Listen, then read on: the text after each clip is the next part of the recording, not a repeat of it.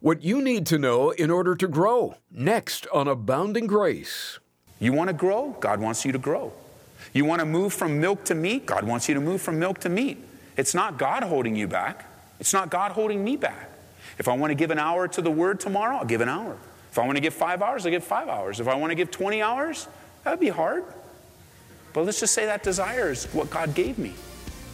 Do you know that you really do what you want to do? You really do. This is amazing grace.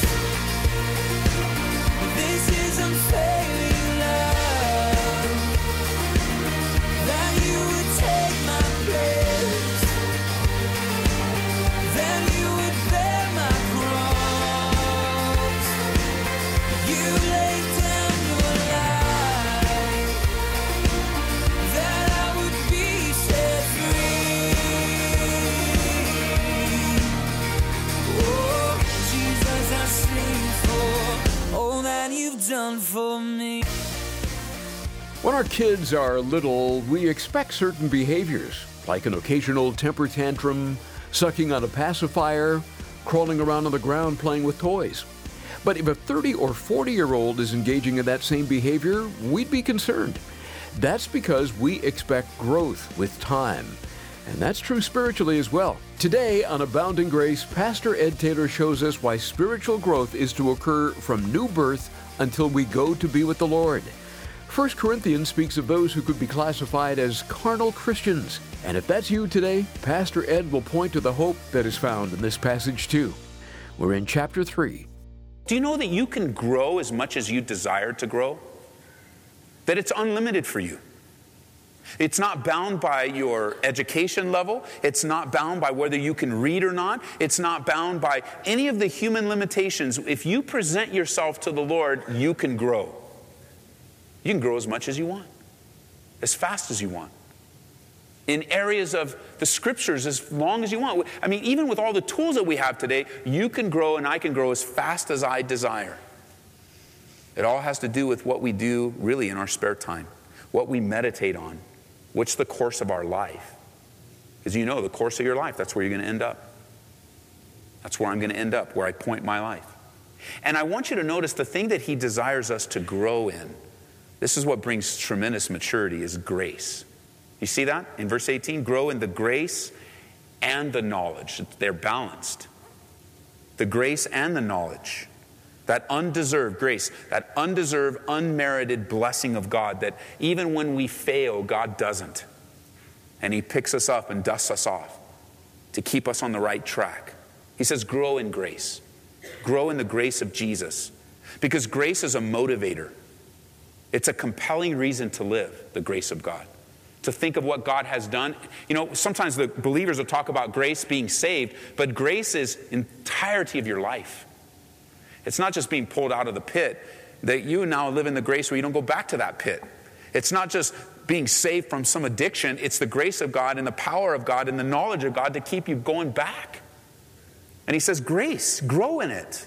And I don't think everyone's convinced, you might not even be convinced, that Christians grow under grace, under the influence of God's grace.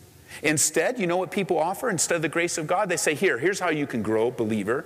Here's a list of rules and regulations. I hope you have fun following them. Do this, and do this, and don't do that, and you're going to be fine. You know what that does? It doesn't grow a person, it stifles them.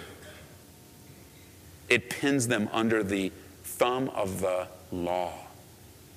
And we spent all those years as a church studying the book of Romans, learning that the law has been given to us not to help us live righteous, but to reveal how unrighteous we are, so that we can cry out to the God of grace that will forgive us, not to keep some standard, but to live by the power of the Holy Spirit. The law will not save you.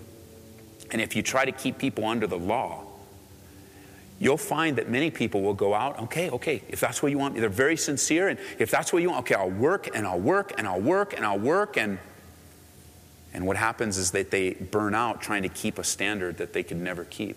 And then they're all condemned over it because they can't keep it, because of the failure that the law brings. But you know, if you tell me about the love of God and you remind me about His grace, then not only does my heart come alive, but I start to love other people too. I start to extend forgiveness. I start to extend grace in people's lives. I start to allow the work, and knowing that the Holy Spirit can work in me, then I have hope that the Holy Spirit can work in you too. And I don't have to jump in and try to fix things I can just allow the Spirit of God to work because I know He's worked in my life. Why? Because I've grown in grace. I've seen it happen. I've seen it work. You tell me how He cares for me. You tell me how secure I am in Him, and I'll sell my life out for a God that loves me like that. I'll go to the inner, just to any part of the world. I'll do anything for Him. I'll start to serve His people. Barking orders at Christians isn't going to make them do better. Barking orders at Christians isn't going to improve. It's actually going to make them do worse. It's going to bring out a worse motive. Because they'll go forward and they'll try to accomplish what has been said in the flesh. They'll become carnal. Somewhere along the way, the Corinthians fell from grace. They strayed from the doctrine of grace, and they became carnal. They failed to be that church with an atmosphere of grace. Now, that atmosphere of grace isn't permission to live like the devil. You know that by now. So, well, if it's the grace of God, I'll just come on a Wednesday night, I'll ask for forgiveness, and then as soon as I leave, I'll go right back to live for the world. That's not grace, that's foolishness. To think that what you sow and what I sow, I won't reap. And that God's just going to allow me to live my own life. That's misunderstanding grace, that's still carnality. See, He's the God of all grace. And the reason why you and I can live under grace is because of what Jesus has done. Like there was a price to be paid that you and I couldn't pay. And so that decision now, you can understand. I can understand. I can see it clear now. That decision for me to continue to rebel against God, for me to continue to assert my rights, for me to continue to demand something from someone that I'm not even willing to give is just not reflective of the love of God. It just doesn't reflect His grace. And now you can see why things are so frustrating for you right now. You can see why you're so fleshly and so carnal. Because you're imposing a standard on yourself or someone else that God doesn't even impose on you. You know what that's called? That's called creating your own religion. And if you're not careful, you'll even start to create a God in your own image and becoming a God yourself. Paul warned us about that in Romans. And there's an expectation back in 1 Corinthians for us to grow. And the area of growing is, grace and knowledge. When you read the Gospels, you're looking for the knowledge of Jesus in how He dealt with people, how He extended love, how He extended grace. Was He the strongest with? The strongest people He was with were not the ones caught in sin. It were the ones that were self-righteous. Jesus really got in their face. So you guys don't even know what you're leading people. You're just as blind. You're leading people into the pit. And that's where 1 Corinthians, that's where we're at in chapter 3 here. They're not growing. The atmosphere in the Corinthian church was spiritual immaturity.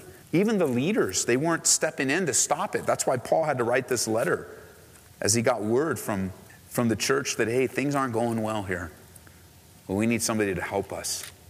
And as he receives word and he begins to respond to the word that he received, he says, you guys are just being babies. I know that's not easy to hear when it applies to us, but who else is going to tell you? Wouldn't you want to know if you're acting like a baby?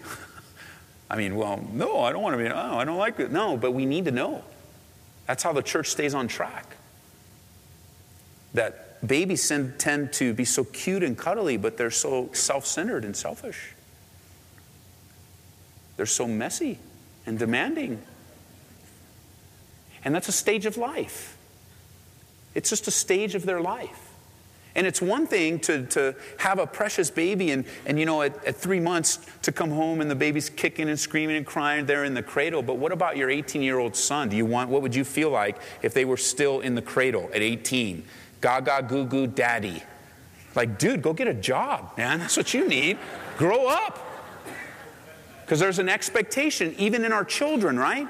That they would grow and mature in stages.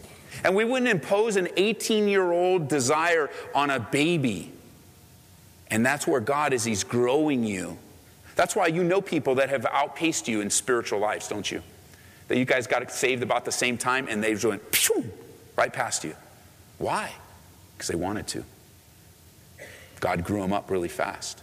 And you might be that person. You got saved with someone else and phew, you just took off. Why? Because you wanted to. You want to grow? God wants you to grow.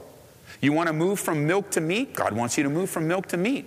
It's not God holding you back. It's not God holding me back. If I want to give an hour to the Word tomorrow, I'll give an hour. If I want to give 5 hours, I'll give 5 hours. If I want to give 20 hours, that would be hard. But let's just say that desire is what God gave me. Do you know that you really do what you want to do? You really do. And this is where he says, you guys, you're not spiritual. And we have to be careful ourselves. Because notice verse 3 now, for you are still carnal. And then he describes what he's showing. You want to know some of the marks of carnality? He says, where there are envy and strife and divisions among you, aren't you carnal? Behaving just like mere men, behaving like normal people, behaving like unbelievers? For when one says, I am of Paul, and another, I am of Apollos, aren't you carnal when you start following man? Aren't you carnal?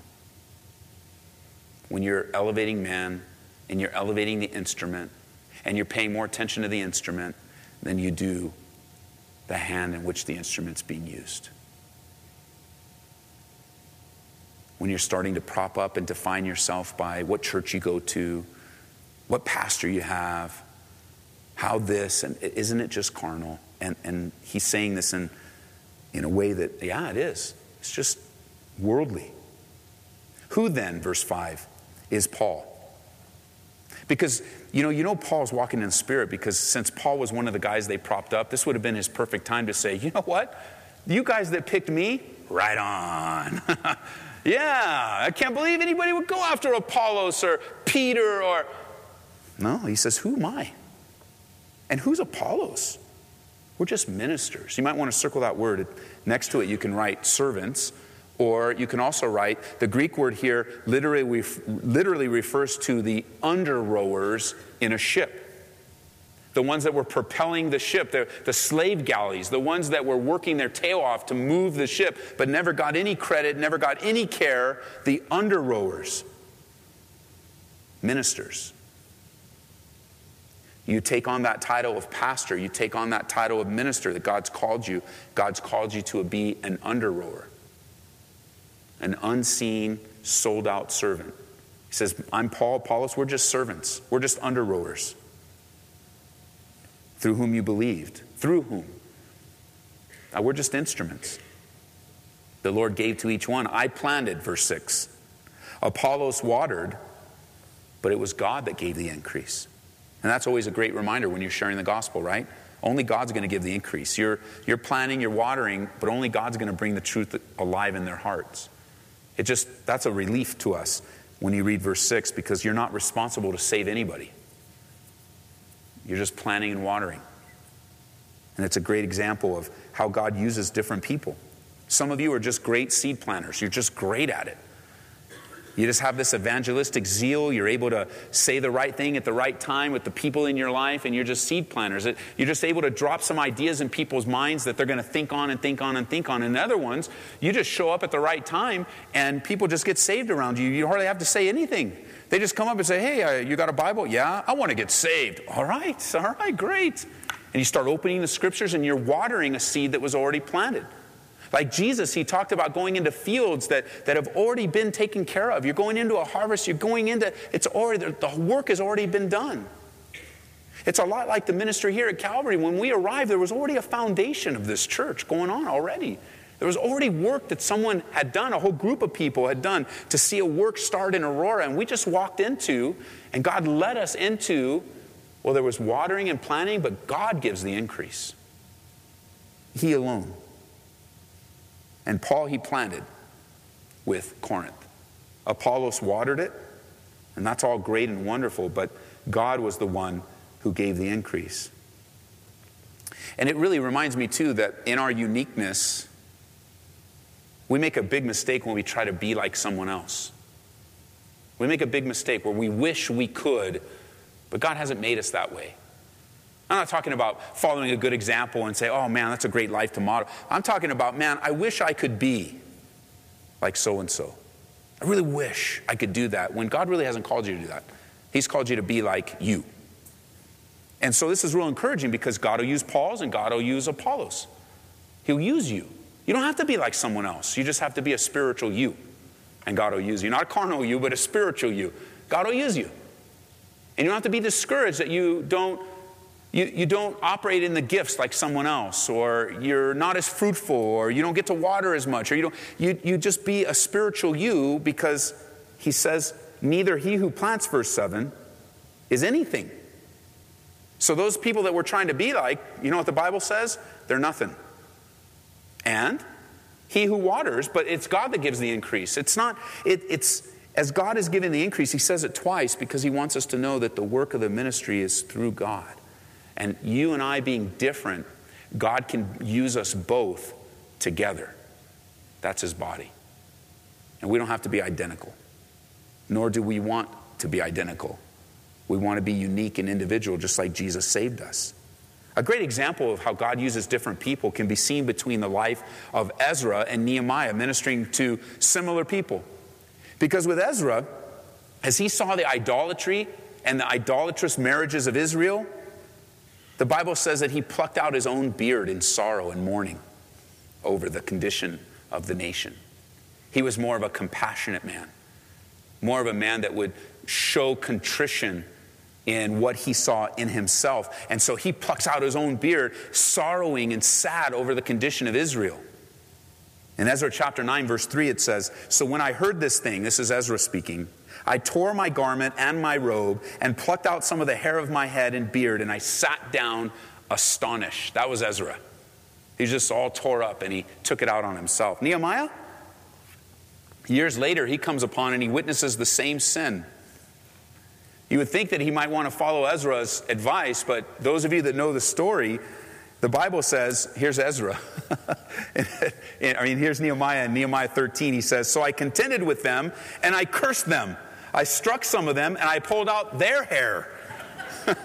And I made them swear by God, saying, 'You shall not give your daughters as wives to their sons, nor take their daughters for yourselves.'" Which one was right, Ezra or Nehemiah?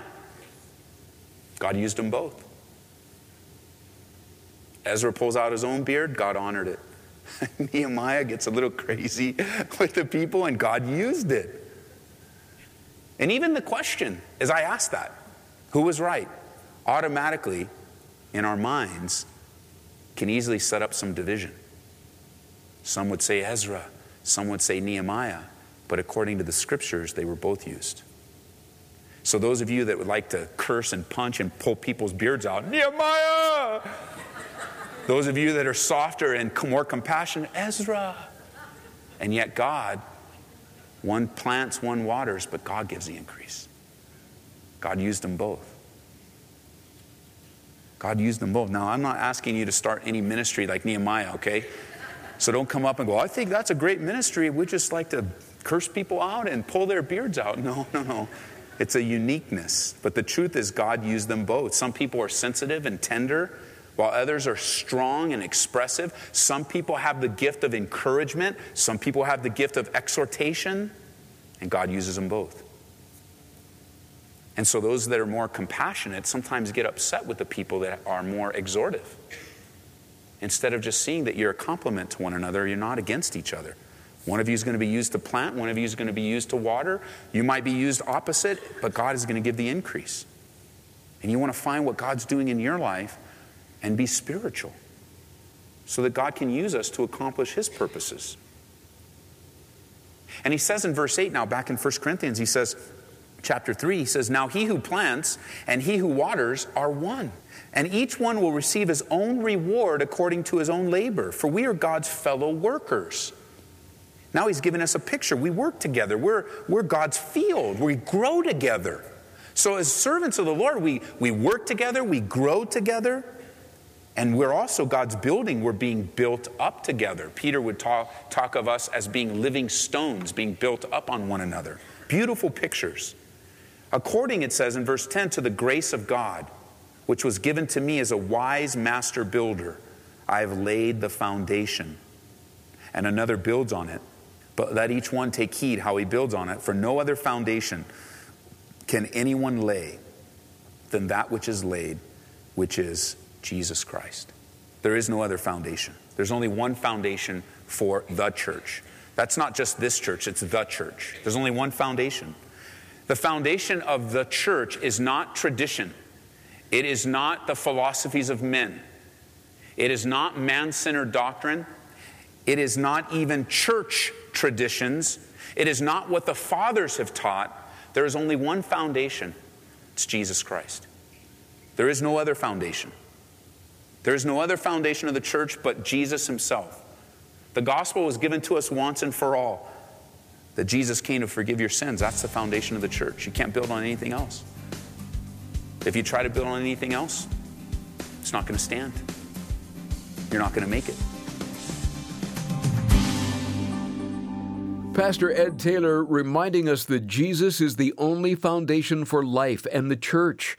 And you're listening to Abounding Grace. Pastor Ed, as you were talking about Christ as our foundation, I couldn't help but think of how important a good foundation is really for any building project. And the same is true for our lives and the church, as you said. Would you elaborate on that? You know, Larry, the foundation of anything is so important, and I'm reminded of Paul when he writes to the church in Corinth, "For no other foundation can anyone lay than that which is laid, which is Christ Jesus." And Jesus himself, remember, when he was teaching, he gave us the parable of the two men that built their houses, one on the sand and one on the rock. And the only thing that revealed the foundation of the homes was the storms of life. Remember, there were storms, that says, that came and beat on that house. And I want to be careful in my own life to know that my life is being built on the solid rock of Jesus Christ, that the Word of God is the foundation of my life. Jesus actually put it this way. This is Matthew chapter 7, verse 24. He says, "Therefore, whoever hears these sayings of mine and does them, I'll liken to a wise man who built his house on the rock. And the rain descended and the floods came, and listen, the winds blew and beat on that house, and it did not fall because it was founded on the rock. But everyone who hears these sayings of mine and does not do them will be like a foolish man who built his house on the sand. The rain descended and the floods came, and the winds blew and beat on that house, and it fell, and great was its fall." And so the winds and the storms, they blow and they beat on every house, on every life. And it's the foundation of the rock, Jesus being our rock, that holds us steady in the storms of life. And so be careful, because there's a lot of temptations out there, a lot of different ways to live our lives, a lot of different to the left and to the right, a lot of voices, a lot of opinions.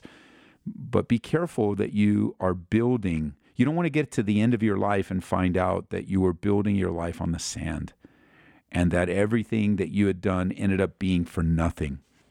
Pastor Chuck Smith used to teach us, he's in heaven now, so he knows this for sure. And I don't think it was his quote, he was quoting someone, but he would teach us this: only one life will soon be passed, and only what's done for Christ will last. And that's the truth. So be careful, guys, and build your house on the rock. Thanks, Larry. That bears repeating. Only one life will soon be passed. Only what's done for Christ will last. If you joined us late or would just like to hear this message again, turn to calvaryco.church. Or you can listen through our apps, too. Search for Calvary Aurora in the App Store or Google Play. If you take a brief moment to write or call, that would make our day. Let us know the station you're listening to, and if today's study was a blessing to your life. We'd also love to pray for you. You can email us through the website at calvaryaurora.org. Abounding Grace is made possible through the support of our listeners, and when you give a donation of $25 or more to Abounding Grace, you're invited to request a copy of A.W. Tozer's book, The Pursuit of God. While many believers have settled for mediocrity or are living much like the world, that doesn't have to be your life story. You can experience a close and intimate relationship with God. Allow Tozer to point the way as you read The Pursuit of God. We appreciate the generosity of our listeners. It helps us provide the teaching of God's Word on stations all across the nation. We're constantly hearing from listeners that have been helped and are growing by God's abounding grace. Thank you for standing with us. Call 877-30-GRACE or visit calvaryco.church. And then be sure to join Pastor Ed Taylor next time for more teaching from the Word of God. That's right here on Abounding Grace. This is amazing grace. This is unfailing love. That you would take my place.